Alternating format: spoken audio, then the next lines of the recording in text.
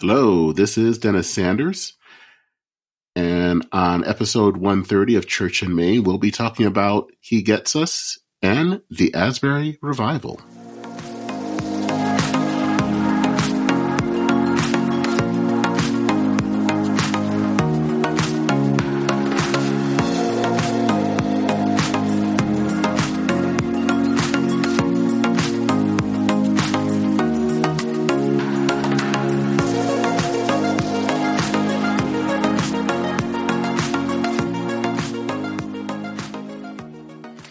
Hello, and welcome to Church in Maine, the podcast that is at the intersection of faith and modern life.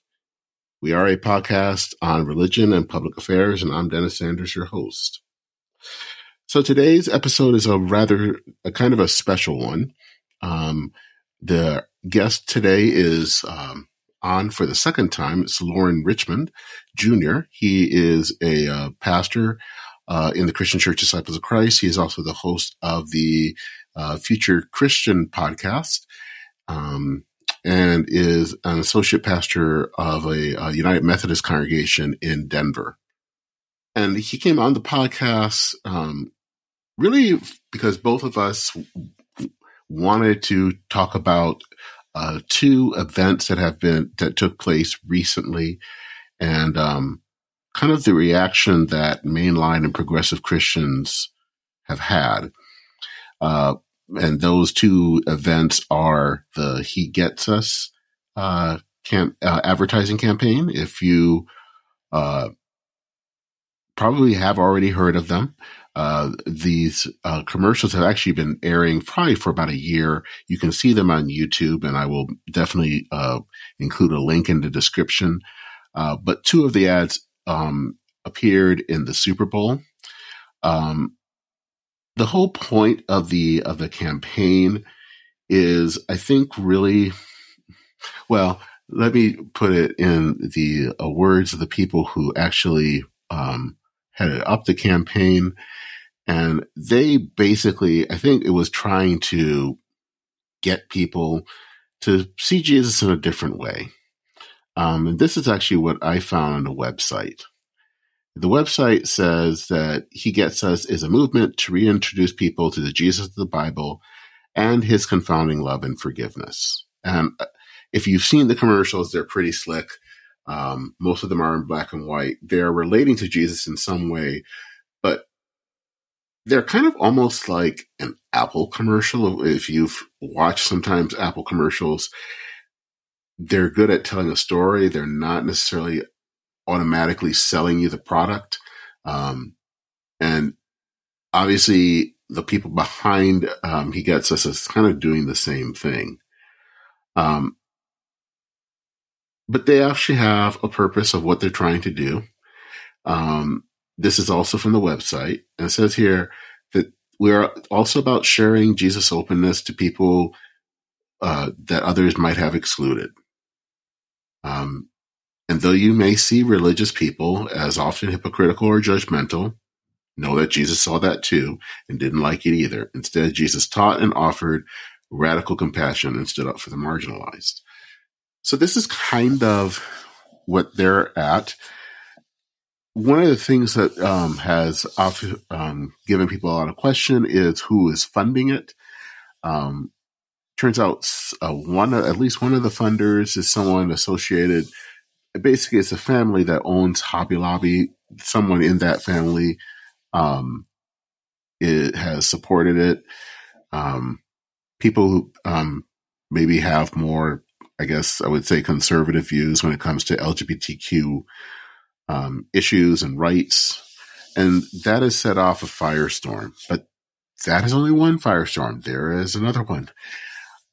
Around the same time, a few days actually before the Super Bowl ads aired, there was also the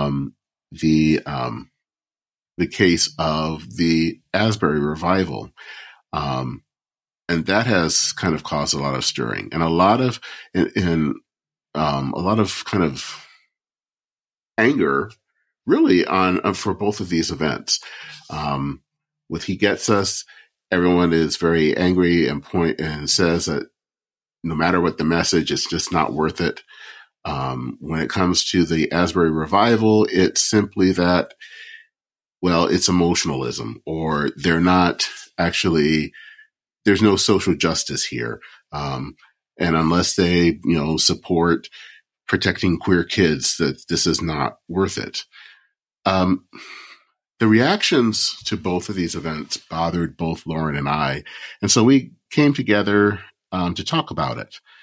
And so this is kind of our discussion about this issue, about these issues, why it bothers us. And both of us come from either evangelical and or fundamentalist backgrounds. So, we understand the drawbacks, but we also understand some of the importance too. And so, especially if you're someone that are skeptical of either event, I hope that you listen. You may not agree with what we have to say, you may not agree with our viewpoint, but I think you need to listen because we are probably not the only people in mainline progressive circles that feel the way that we feel. So I will, without that, let's go into the discussion. And I will include some links to the He Gets Us campaign and some other things for you to look at. But for now, let's hear this discussion that I have with Loren Richmond Jr.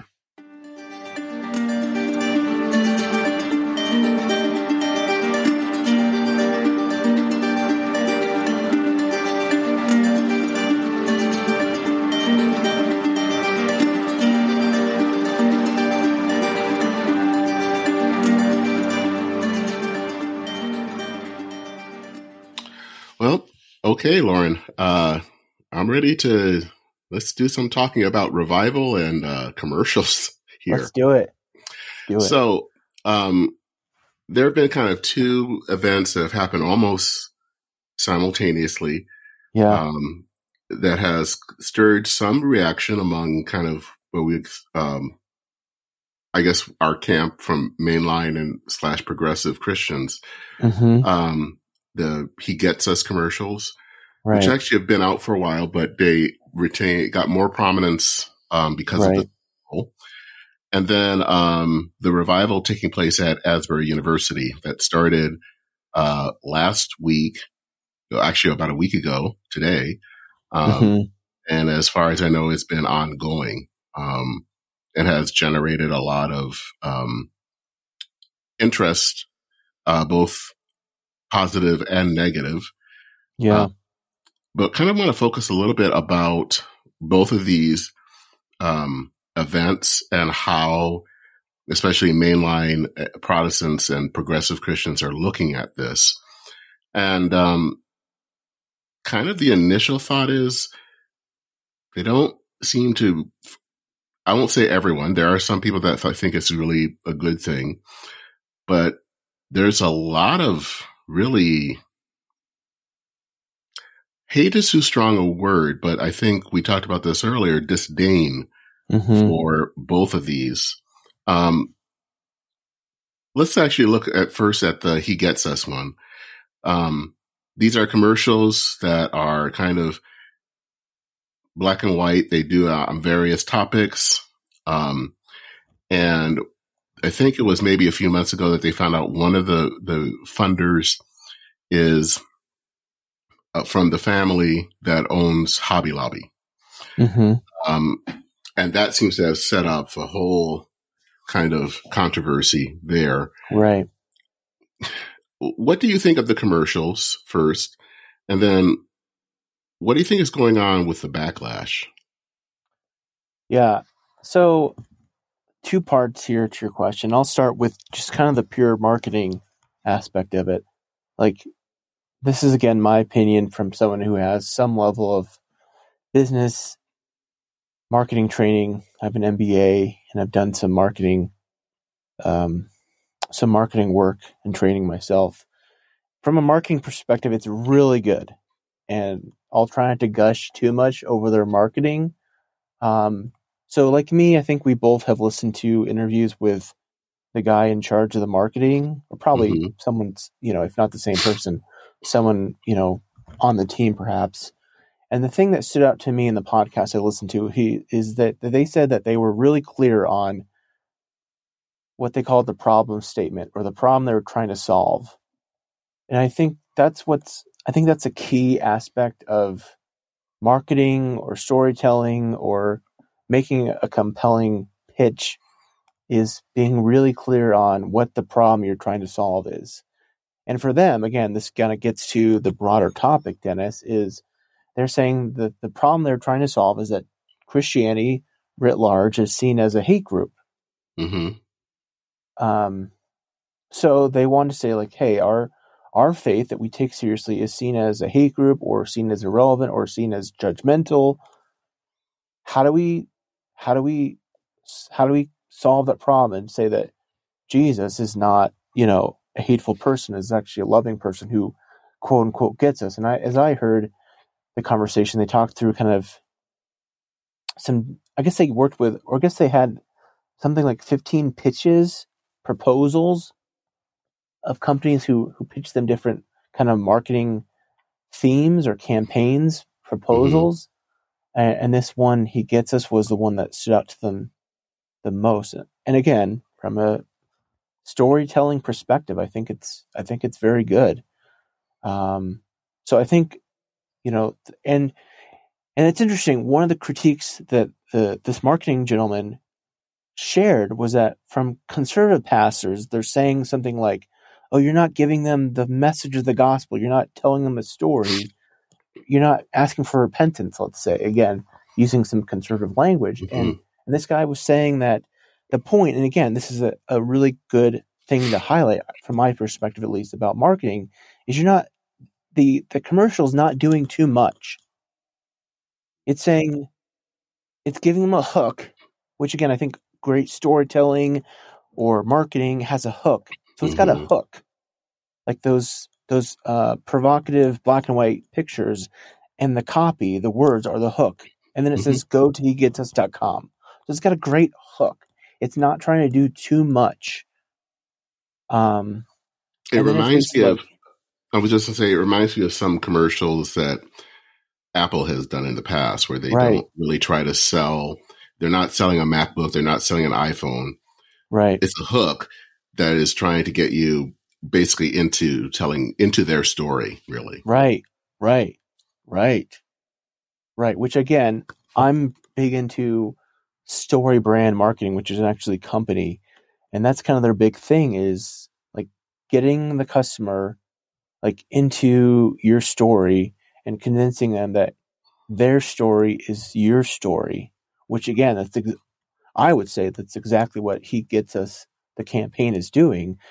Like they're trying to say, hey, you deal with political unrest and mental illness and whatever those themes have been. Like Jesus dealt with those challenges. He gets us. Mm-hmm. Like it's very good. It's very good from a marketing and storytelling perspective. Um, the second part of your question has to do with, remind me, I've been talking too much here. The funders, or kind of how it's seen in the Yeah, progressive sphere. the controversy surrounding the funder, one of the funders, I should say. It's not the funder, but a funder. So, yeah, the second question that I think we were talking about was obviously one of the controversy about the funders. Um, Yeah. kind of people were starting to ask, well, who's behind all of this? And one of the funders, not all and not the only one, is this guy who is part of the family that owns Hobby Lobby. So I've been thinking a lot about this, and I understand for sure the angst around the funder. You know, the Hobby Lobby folks have supported some efforts that I certainly don't agree with and think Mm-hmm. are um, not in what am I trying to say? I don't think align with what I believe the message of Jesus and the gospel to be. That Yes. being said, um, maybe this is my own conservative roots playing out here or being revealed, but I immediately thought about like scripture and some verses from the Bible that I would hear is one, the classic God's word won't return void. Mm-hmm. That's from Isaiah. And then two, I'm reminded of a story in, I think it's in Luke, where the disciples come to Jesus and say, hey, these other people are throwing out demons, like in your name. I may be misremembering parts of it, but the gist is the Yeah. disciples say, other people are doing this good work. And Jesus is like, no, we're not going to tell them to stop. If they're not, if they're not against us, they're for us, essentially. Like the Mm-hmm. disciples want to be like, you have to do things. These people need to do things our exact way, or else they're against us. And Jesus is saying, no, they're doing good work. Leave them alone. So that's kind of what came to mind, and I've kind of been perplexed, to be honest, Dennis. And maybe this is bleeding into like the Asbury thing. So I don't know if you want to put a pin on this for now, but even in some conversations I've been engaging in on Twitter regarding like the Asbury thing, folks are saying like, why do people think that, revival in heaven or heaven is just about worshiping God all day? And I commented like, it's because like the book of Revelation, that's what's in the book of Revelation. And I understand like that's not necessarily meant to be a literal, there may be some metaphor and what have you in that text. But again, my concern, Dennis, and maybe I'm sounding too much like a conservative, I don't know, is like if the scripture is not going to be at least an essential element of our kind of faith foundation, we're Mm-hmm. kind of just going on to whatever, from my perspective at least, whatever like our hot take opinion is of the day about like what our kind of our foundational boundaries or um, fair or foul should be. So I don't know how that sounds to you or what your perspectives are on those issues. Well, and one of the things I found interesting, and people will say have gone into, well, there's this foundation and they've done this, that's anti-LGBTQ and all of this. Right. And I get it. I totally get it. And I always think you should look at some things I think you should always be somewhat eyes open and Mm-hmm. maybe to have a healthy skepticism. That I think is okay. I get Right. that. What I see, especially from He Gets Us, and I think it bleeds into Asbury, especially in progressive circles, is not really skepticism, but cynicism. Yeah. It's that Yeah. sense that this is all bad and, we should not have anything to do with it. And, well, they don't really even care about the poor because, Right. they're spending all this money, millions, and they should be spending it on the poor, which is funny because I could also say that about any other corporation or Right. group that And advertised in the Super Bowl could do the if I same thing. can, if I can jump in there, Dennis, like I told you this already, like that's classic whataboutism.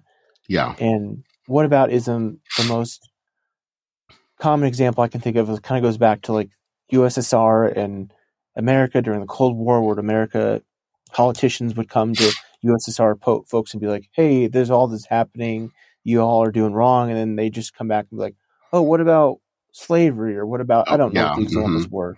But kind of this they defer, they'd avoid the issue by Deflect. kind of whatabouting.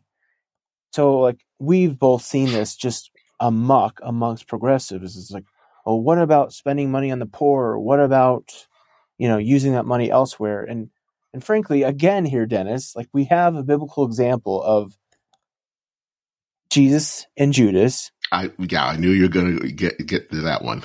But then B, like you said, Dennis, even more so, like you could what about any single church, any single pastor, any single progressive leader? Like, what about, one critique I saw from a progressive pastor, like they spent some money in the last few years redoing their sanctuary. Like, what about spending that money for the poor? They redid their sign. What about spending that money for the poor? I mean, it's just a slippery slope of whataboutism. Mm-hmm. That's why it's just it's a logical fallacy, because you can what about forever, Mm-hmm.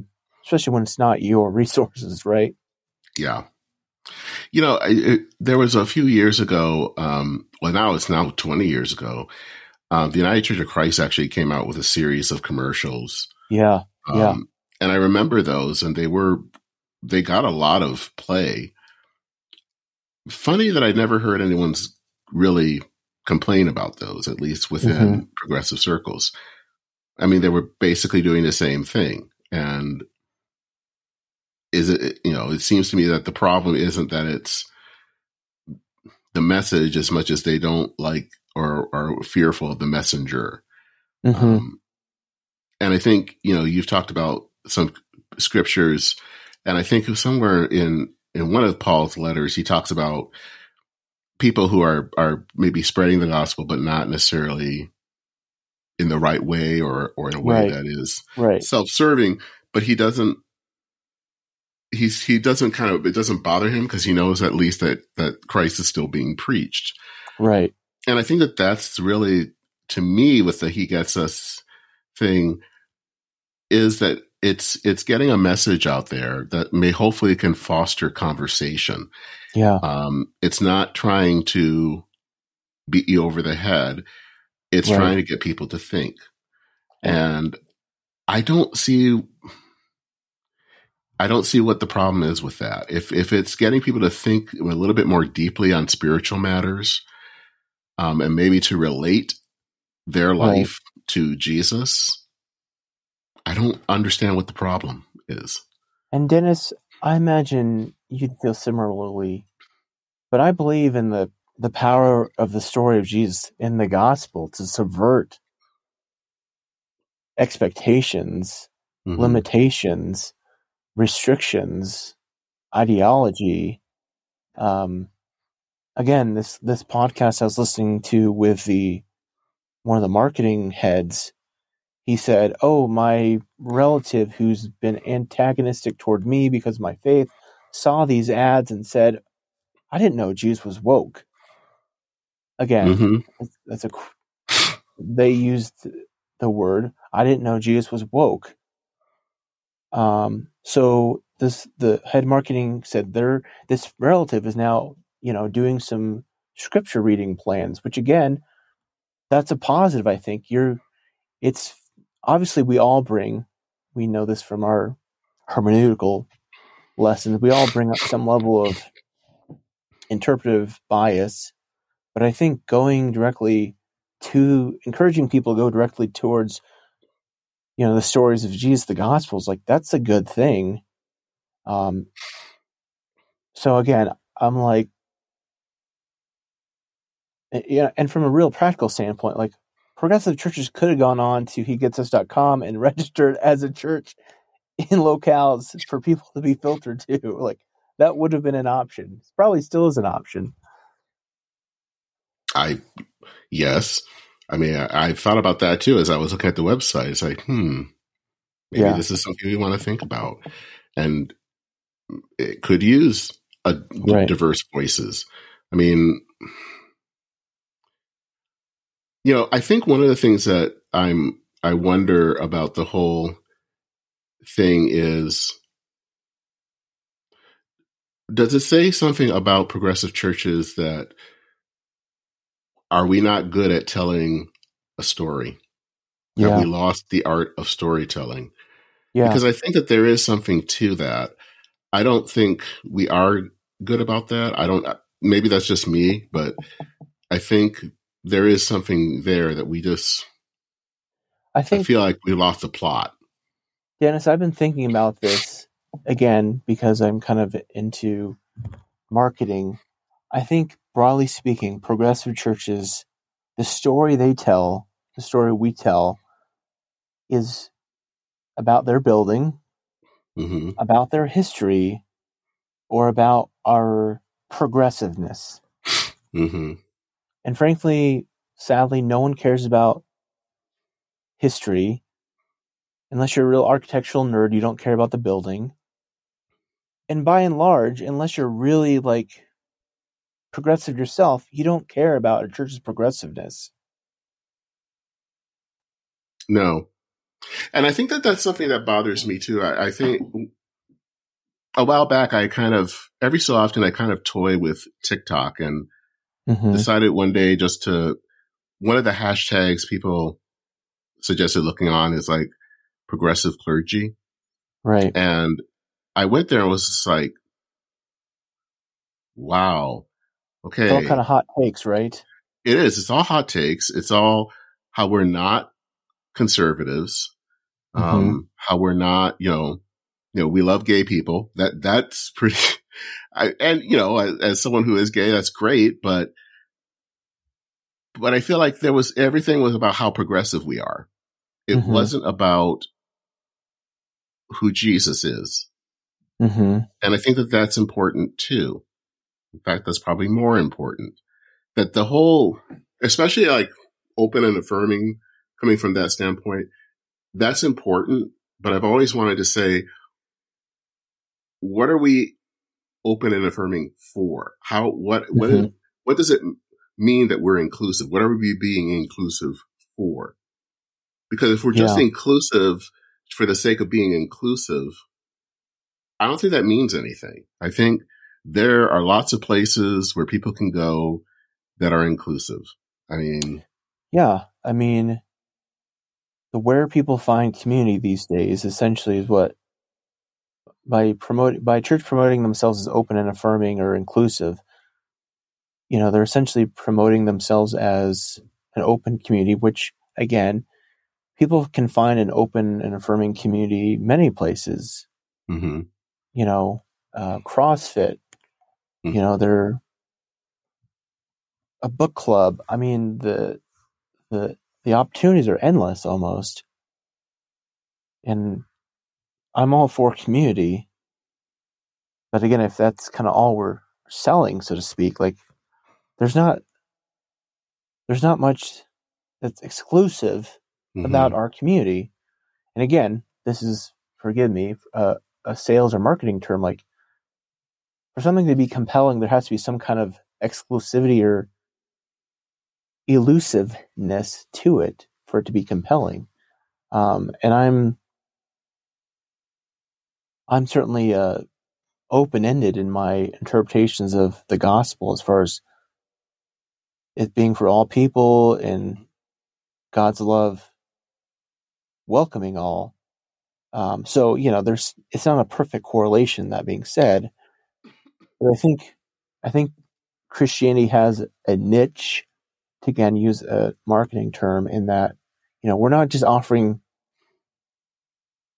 an open and affirming community. We're offering like something that feeds your soul, speaks to your, if I can use these words, eternal destiny, ultimate purpose, whatever kind of language you want to use. And to me, that at least it's a more compelling story than, hey, we're an inclusive community where you can, you can be accepted for who you are, which again is important. Yeah, because I tend to see things like open and affirming as it's the doorway. It's the thing that can get you in. Right. What's going to keep you there? To keep you there is to have really to enter into a relationship with God, and through Jesus Christ. That's what keeps you there, because my congregation for a long time, and I still believe this, and it's an open and affirming congregation, but that's not necessarily going to be bringing people. That's not bringing people in. Yeah.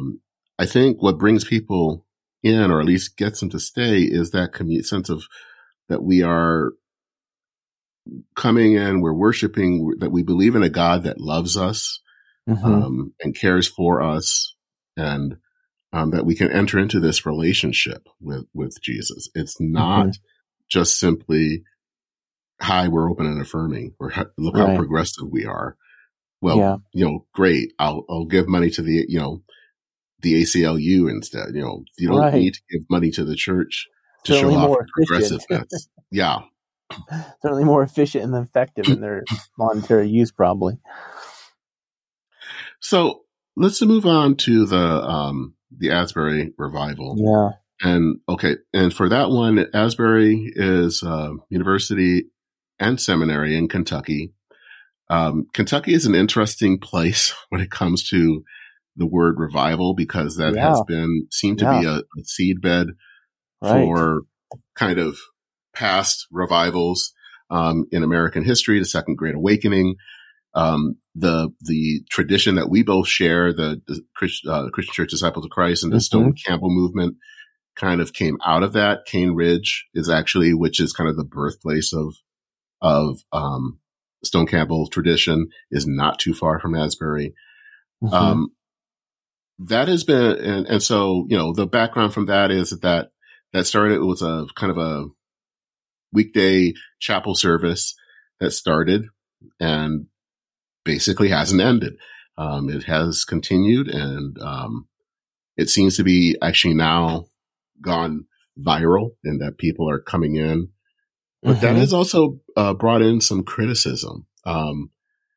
And I've, I think, have known a little bit more. I haven't seen as much about Asbury, but kind of take us in what you've been seeing online.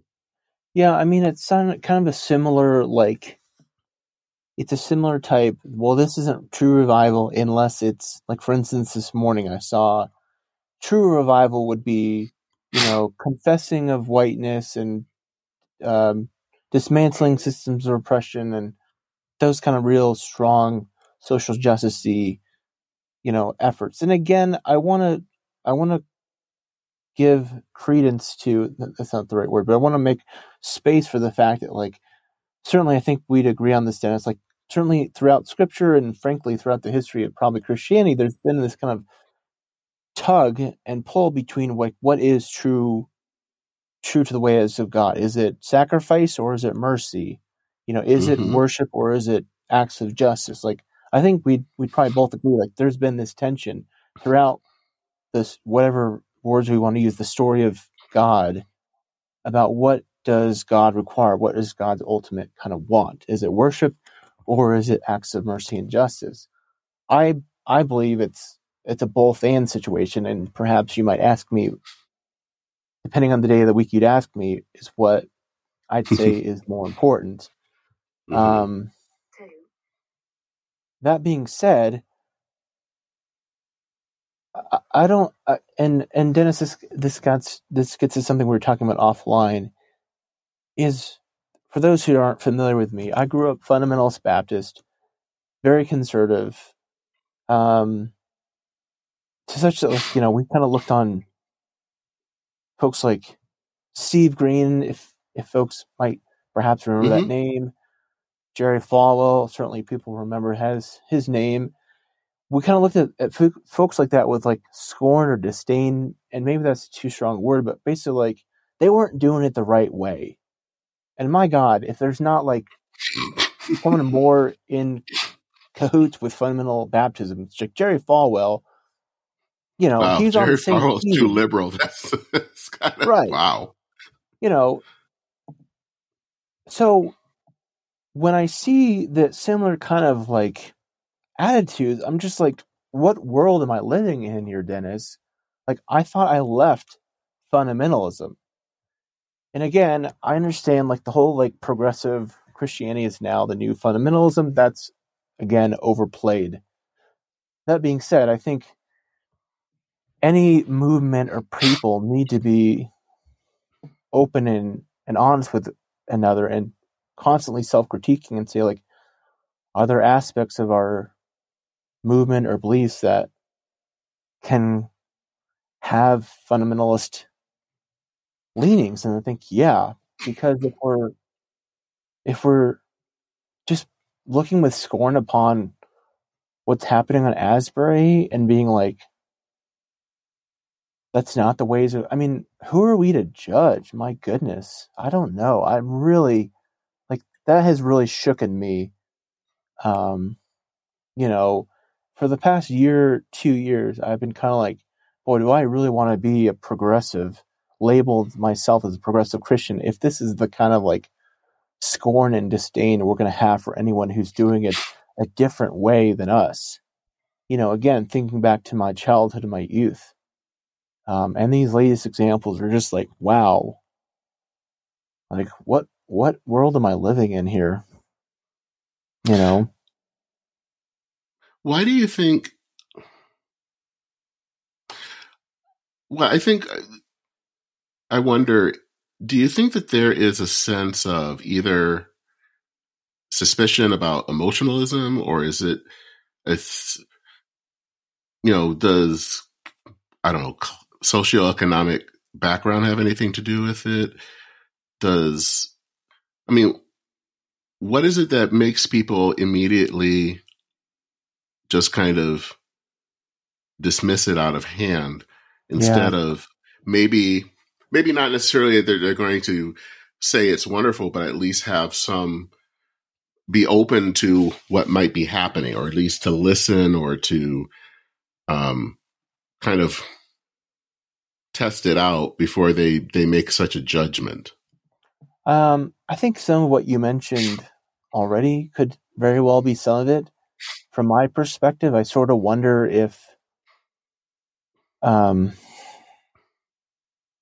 was I going to say? From my perspective, I think there's kind of this, how in evangelicalism there can kind of be this, like, I wouldn't say prosperity gospel from like the traditional thought of the word, but there's kind of this, what I call prosperity theology, in that, like, oh, stuff is working, it just means God's behind it, right? Mm-hmm. Like, an evangelical church is growing, like 200 people come new to a service, and they're like, God's blessing this. And then really, like, maybe it's just because they're doing like a football jersey giveaway on Super Bowl Sunday. Like, is it really God behind it, or is it just like people want a football jersey type thing? Like, is great marketing always God? I don't know. So I think there can be this kind of like prosperity theology and evangelicalism, where it's like everything that is working is because God is blessing it. Mm-hmm. Conversely, I think there can be, in especially mainline contexts, from my perspective, Dennis, there can be this, like, it's kind of like we're like the chosen, what's the word? We're like the chosen relic, or we're like the chosen few. I can't think of the word I'm looking for exactly, but I think you get what I'm. Right, we're the chosen remnant. Thank you. We're the true holy ones, and our suffering, our decline, our lack of relevancy, that speaks to like how holy and pure and like right we are. Because again, this was certainly an element of my kind of like fundamentalist upbringing, was like, well, people don't like us because we're true to the gospel, and we're speaking the truth. Again, this is exactly what I would have heard, in the 90s as a fundamental Baptist. Like, we're just speaking truth to, they wouldn't use the word truth to power, but they'd be, we're speaking the truth of God's word to the culturally powerful. People don't like us because we believe the gospel. I mean, again, change the words only slightly, and you have almost exactly what you're hearing today. Mm-hmm. So I could be wrong on that, but that's kind of, again, my perspectives on it. And, one of the things that I saw, because there was I think we both saw it was a pastor that has a Substack, and who was very dismissive of what was going on. Mm-hmm. And when I just simply asked a question on Twitter, then what is revival? Mm-hmm. And he responded with the verse from Isaiah that Jesus later says in Luke about, proclaiming liberty to the captives, right. Right. All of that, which I think, that can be, and I think, there has been some, I think, honest critique mm-hmm. that revivals can lead to social reform. Right. The funny thing is, I think his answer almost cut off the revival part and just made it sound like social reform is revival. Yeah. Which to me feels like you're putting the cart before the horse. Yeah. And then it feels like then it strips any of the spirituality of from social reform. And Mm-hmm. I think a lot of social reform from civil rights, especially care for the poor, and I especially see that, in movements like the Salvation Army, Mm-hmm. there was a spirituality that came from that. Right. It just didn't, you just didn't have social reform coming out of nowhere. Yeah. And it feels like sometimes people want to just say that social reform is a revival, and that should be the fruit of revival, not, I don't know. That's kind of where I feel like I Yeah. come from I mean, with that. again, I don't know. I'm not certainly an expert in revivalist movements, or in the Great Awakenings in our nation's history. But again, I don't know, Dennis. And again, I could be wrong on this, but I just feel like, who are we to judge? Like, we don't know what's happening. We don't know what could be coming.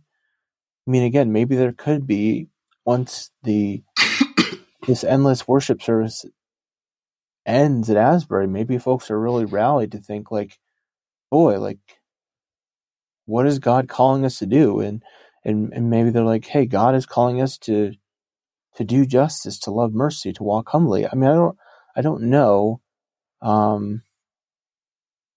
Yeah, I don't know. And again, from my perspective, Dennis, it really, this is a strong word, I hate to use it, but it really triggers in me like this, like, boy, I've been here. I've been there. Mm-hmm. I've been there. It was, how old am I? 30 years ago, 15, 25 years ago, of this just like outright mockery and judgmentalism of anything that looked different than what the exact thing that we, and the we I use is, my fundamentalist Baptist tradition of my youth, but anything that we didn't 100% align and agree with. Hmm. So maybe that's just my own undealt with stuff and trauma, but I do wonder if there's stuff to be wary of and take note of, broadly speaking. One of the things that I've been thinking about, it was actually from another podcast, but it was dealing with a different subject, but they used this, and this will sound familiar because we've both been reading Andy Root, Mm-hmm. is about kind of imminence and transcendence. Mm-hmm. And especially the Asbury event, but I even would say has this too, are really kind of dealing with transcendence, Hmm. dealing with something that is not material, is kind of outside of Yeah. our normal experience. Right. That he gets us when I think is trying to hopefully help people ask some deeper questions about their meaning and all of that. And that the temptation, well, it's not the temptation, the thing that we live in today is very much in imminence, or I think Mm-hmm. as Mm-hmm. Andrew Root will say, imminent frame. And we can't escape that. That's kind of there. But the question is, do we have, are we able to let some transcendent moments in? And I wonder if, especially in progressive circles, we only see God in kind of in an imminent frame, Boy, which in that's a some great. ways then Wow. means we don't really see God as much, or Whoa, I don't know. I mean, Dennis, do you see where I'm getting at? you're blowing my mind here. Yeah, it's a great observation. I think it. I think it's resonating with something, you know, that I've sort of kind of been like, has been kind of like stirring within me, or percolating within me, perhaps, of like,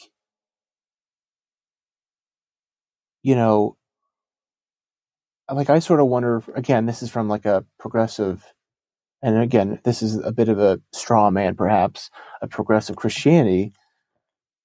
it's kind of the sense that, like, if, like, would we kind of pack up our bags if, like, every kind of like progressive economic, like, effort was instituted, like, universal wages, or fair wages, universal income, universal basic income, all these kind of like progressive economic inequality, like, efforts, if those became implemented tomorrow, like, would progressive Christian churches still have a reason for existing? Like, if oppression and exploitation, and if, racism, if those like ended tomorrow and we lived in a utopian society, would we still have, would progressive Christianity writ large still have a reason to come together and worship on Sunday mornings, for instance? Like, I don't know. I don't know if they would. And I hate to separate myself because I'm certainly in that camp. I believe that, like, there still would be a reason for worship. And I guess what I'm getting at is, I think that transcendence, God's transcendence, leaves something to still be in awe of or to worship. So I don't know. It is hopefully what I'm saying is making sense here, but Yeah, it is. I've been, wondering of late, like, thinking, like, again, a kind of a straw man here, like, but do progressives, do we really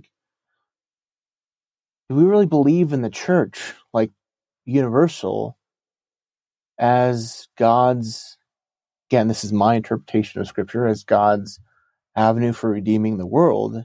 And I do. I still believe that, so I'm not like, oh, the church is going to collapse, and, I'm not going to like limit God and say that God can only do something through the church. But based on my reading of scripture, like, it seems like that's God's plan A, to say it. So I don't know. I do think there's this, it's really interesting. You tie it to immanence and transcendence, for sure. Well, because I think that there is this, I think especially I noticed this a lot, even before all of these events came out, how much people will talk about that God, really cares about caring for the poor more than kind of worship. And I get what they're getting at, and I get, the Old Testament prophets who kind of condemned the worship, but that worship was false worship. It was kind of, they were doing everything that looked good, but it wasn't real, because it wasn't, the fruit really wasn't there. And I think, but I think we've taken that as an excuse to say that doesn't matter. That those issues, those moments of transcendence, that kind of sense of openness to the Spirit working thing, the things that are not material, the things that are we just don't, we have said that they don't matter. And I have not read as much Marxism or anything, but it's kind of the Marxist, I guess, analysis about materialism, that basically everything that matters is what you see. And I think that has had a lot of hold in progressive Christian circles. And so basically it feels like then faith is more about these certain positions that we have. But it isn't about the questions, the meaning that I think people struggle with or are dealing with. And so I think you see that here with what's happening, is that we see this kind of emotionalism that's happening, and we think, well, there are those crazy people again, and and they won't do anything to change the world. This And is so because we don't get it, it's right. not something that we can see or process or whatever. This is something I'm really passionate about, Dennis. So, you keep hitting me stuff I'm passionate about. So maybe I'm a good guest today. Hopefully, um, from my perspective at least, it feels like mainline Christianity has sort of written off white suburban America as like, we're not interested, we're not going to get them. And again, that's a broad brush. But for one of my real hearts when I was doing new church in a suburban context was, again, middle class white suburbanites, right or wrong. Okay, we could even say they should do better, but they're not going to care about like their front burner issues aren't, whatever progressive causes. Like, my heart was, if we can tell them, like, I see you struggling with your family and your kids and your relationship and your finances. Like, I see you. I hear how that's hard, and I support you in that. God sees you. God loves you. God's with you in that. And then say, now, our job, our task, our calling as followers of Jesus is to say, like, now God calls us to see these other people too. But I believe that if we can't, like, see where people are struggling, say, hey, I see you. Let's be honest, Dennis. Like, I don't know what stuff's like in Minnesota, but man, in the Denver metro, like, stuff is ungodly expensive. Mm-hmm. Like, right now, like, it's just ridiculous. And if we can't say, hey, like, I see you struggling with your mortgage or your rent or your car payment or whatever, and say, hey, I see you. I know that's real. But also, like, can you see these other issues? Can you see, like, people of color being exploited by, oppressed by police? Can you see, like, mistreatment of immigrants? Like, I see you here now. Can you see? And again, I think this is an aspect of discipleship. I see you here. Can you now see these other issues? Not just because that's a social justice or a woke thing to do, but because that's what the gospel of Jesus asks us to do, is to see the other person. And I think it gets back to what you said, Dennis, is like, we're not just going to walk up to some middle-class white suburban person who's, like, again, trying to pay their mortgage bill and shuffling kids between school and work and, trying to keep their marriage or relationships afloat, and tell them, like, well, you've got to care about police reform. You've got to care about migration issues. Like, should they? Do I believe that that's a more faithful reading of the Gospels to care about these issues? Absolutely. But I think the reality is, like, they're like, man, I'm barely. They feel like they're barely getting by as it is. So I just, like, that's been my heart for a long time. Is like, let's see people where they're at, and then disciple them. Is like, this is, and that's, I think, a message is good, but that takes real patience and discipline and commitment. So I don't know. I think what has been interesting, and I hear this a lot, is that the reason that young people, especially, haven't come to our churches is because basically we haven't really been talking about the poor or talking about these various issues. There might be some truth to that. I don't want to discount that. But I also struggle with that because, one, there are lots of churches that do. That doesn't necessarily mean that they are bringing in people. Mm-hmm. I mean, if I may jump in here, Dennis, I think again this goes back to he gets us, and the genius of that marketing campaign is it's hitting people where they're at. And again, one critique I saw on Twitter was like some of the images were from a Black Lives Matter event. I don't know. That's what I read.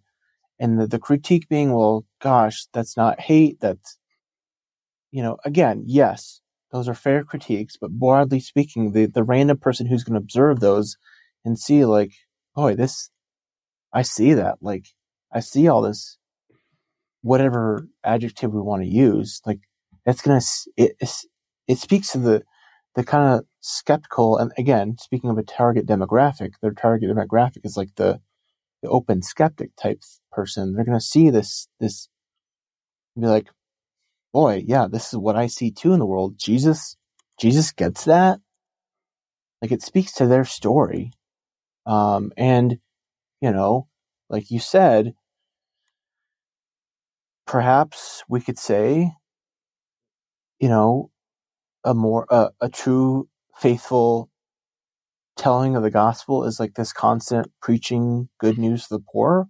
Yes, I believe that.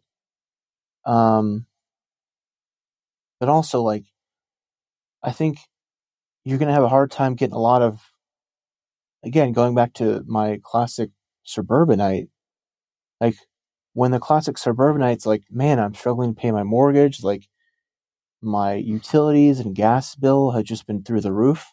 Like, they're not, like, you're not getting a lot of sympathy from me. Like, I'm struggling to pay my bills here too, kind of thing. mm-hmm. And again, I think that's where discipleship comes in, where it's like, hey, this is, our task is to be like, not just care about ourselves. Mm-hmm. Hopefully that makes sense. Yeah, I think it does. And I think to get people to get into those deeper questions, you have to start to where they're at. Right. And again, it's the same problem.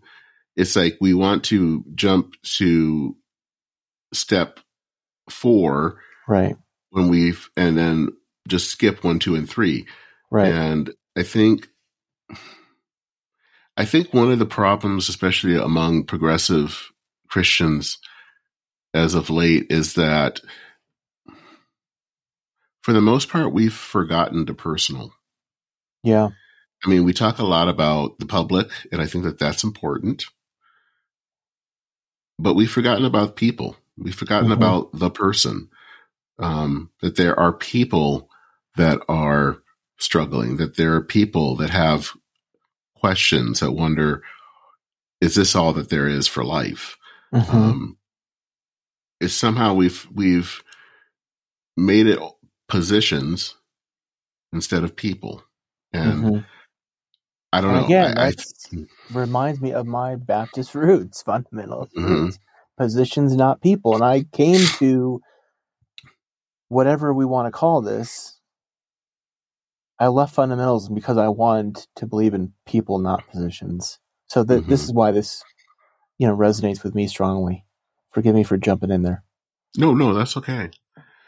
I guess one other thing that a question I have for you is, what these two events and the reactions that we've seen, what has it made you think of, or about your overall view of mainline progressive Christianity as a whole these days? Because I feel, and I've always been a little bit more out of sync, but from the rest, even though I'm in this camp, but I've been very dejected about the response from these two events in the last week.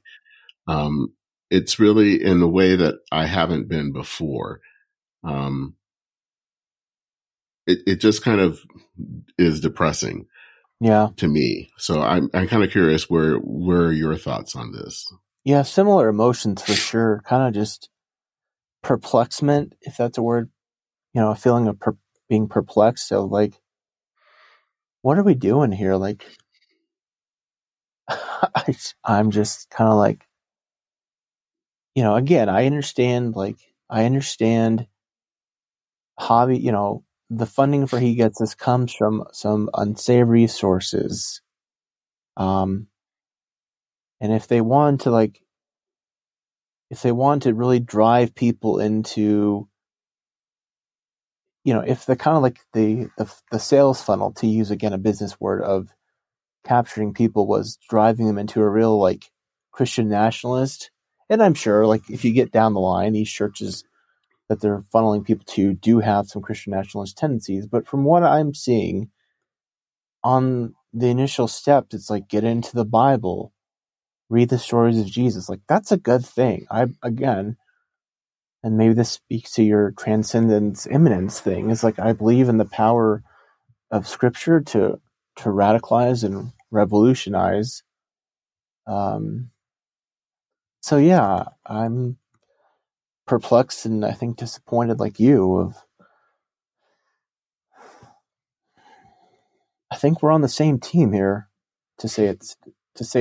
I don't know if you're familiar with, or imagine you're somewhat familiar with Simon Sinek.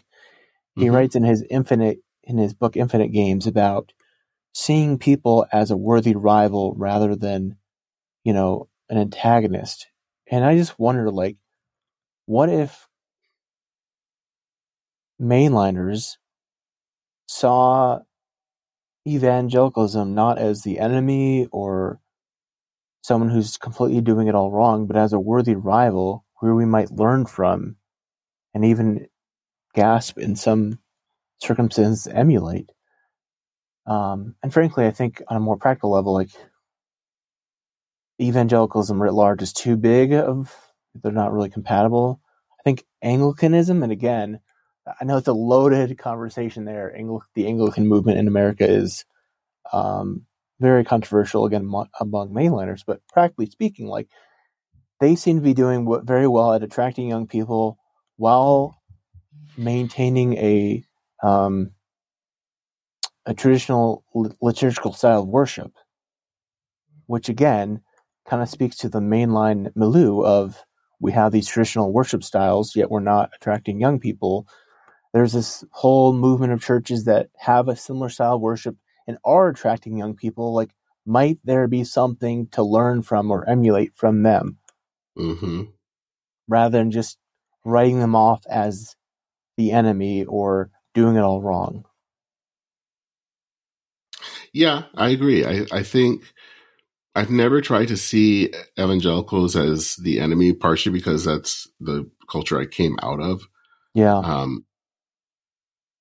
And I've also been I want to say that there are still good things from that tradition and not just immediately see everything as bad and evil. And Mm-hmm. I think maybe that's the other problem, is that in these two issues is that I don't sense a humility, Yeah. a willingness to learn, or a willingness to maybe to understand, Right. or even a curiosity of Yeah. Yeah. learning, a little bit more. Yeah. Yeah. And I mean, maybe it goes to like I know evangelical people. I still interact with folks who are firmly encamped in evangelicalism and fundamentalism from my parents and in-laws on a regular basis. So like I see their heart. Like, I see my dad's heart to see lives transformed and to care for them in a material fashion still. Like, do I like secretly toss away books he buys occasionally? I mean, absolutely. Because I'm his son and I'm not going to let him like keep a Dinesh D'Souza book that someone gave him. Yeah. Yeah. Yeah. um, so, I mean, it's not all perfect, but I think I get nervous writing off groups of people. Mm-hmm. So I agree.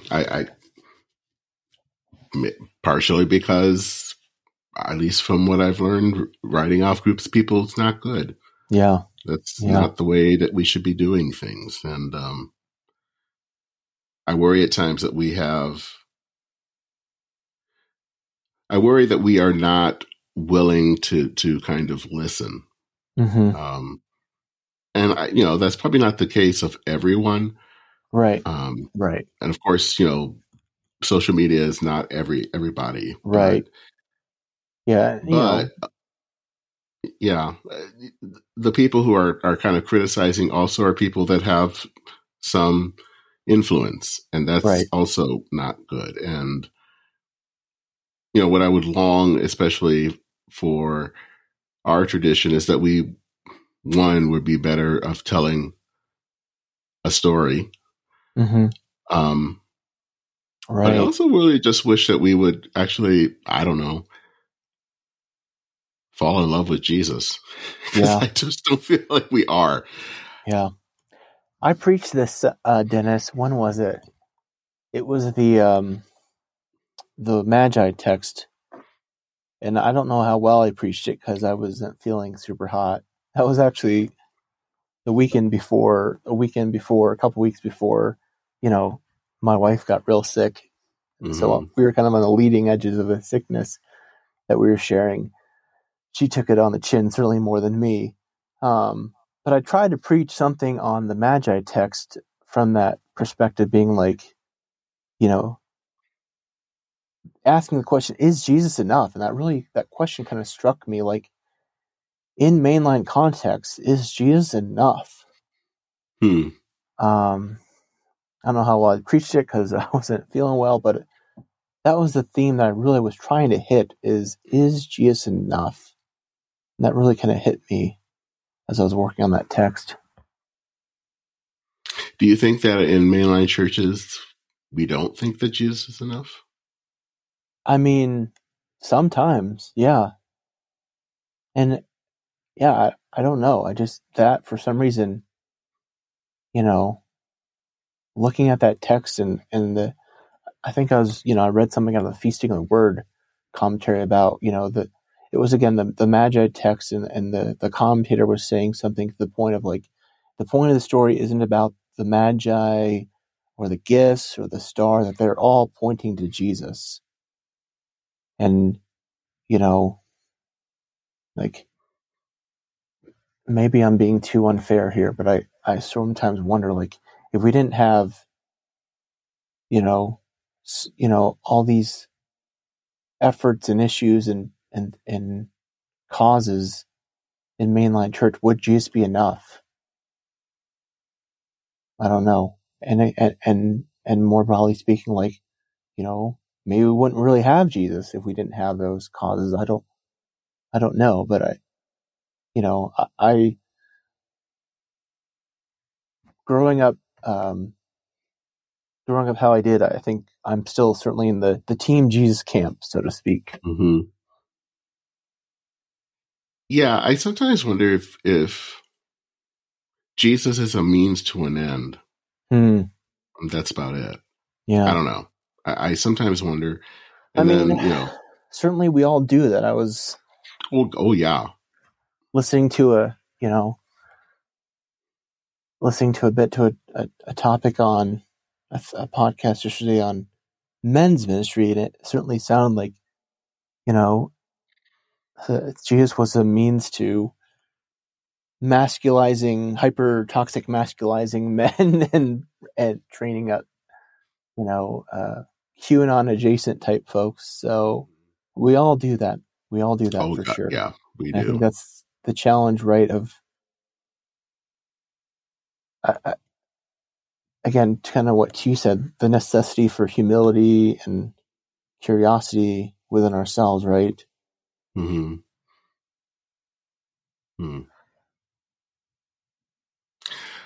Well, I know that we both have things to do for today, and but this was a good discussion on this issue. I hope that we can kind of do this again, probably on another issue.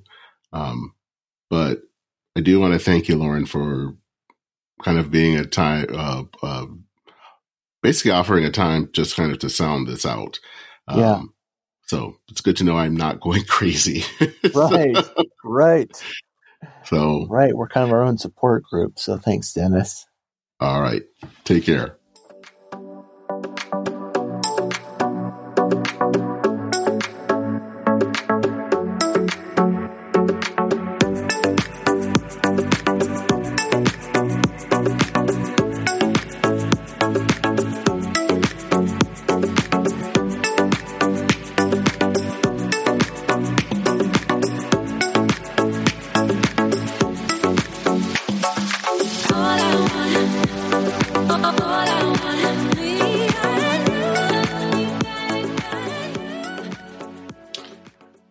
So thank you for taking the time to listen to this, my discussion with Loren on He Gets Us in the Asbury Revival. And like I said, there will be some extra resources in the show notes. So I hope that you will take note of that. And I do want to conclude with just one comment. I mean, I commented a lot during this episode, but and it's just simply this, is that I get it. I get that people are wary, if not cynical, because I think there's been obviously a lot of honest hurt, especially in maybe evangelical churches. So I understand that. But I also understand, and at least have come to believe, that as much as I don't want people to judge me simply because I'm African American or because I'm gay, I don't want to judge someone simply because of their religious belief or theology. I want to let them speak. I want to know them and get to know who they are before I decide to make a judgment call. And I worry sometimes in our culture, and especially in mainline and progressive circles, that as much as we talk about tolerance, we're not always tolerant of those who are different from us theologically. And I'm not asking that we suspend or ignore problems out there, but I do think that we need to be open. And we also need to be open to the fact that God speaks in different ways. And sometimes God speaks to people that we don't always agree with. And so we have to be open to that. That's just kind of where I'm from. And you can take it or leave it, but I would actually love to hear what you're thinking. And you can drop me a line, send an email to Church and Main, all one word, at substack.com. And then check us out on the website. Is at Church and Main, all one word, .substack.com. Or you can also go to Church and Main, all one word, .org. So that's it for this episode. This is episode 130 of Church and Main, the podcast that is at the intersection of faith and modern life. I am Dennis Sanders, your host. Take care, everyone. Godspeed, and I will see you very soon.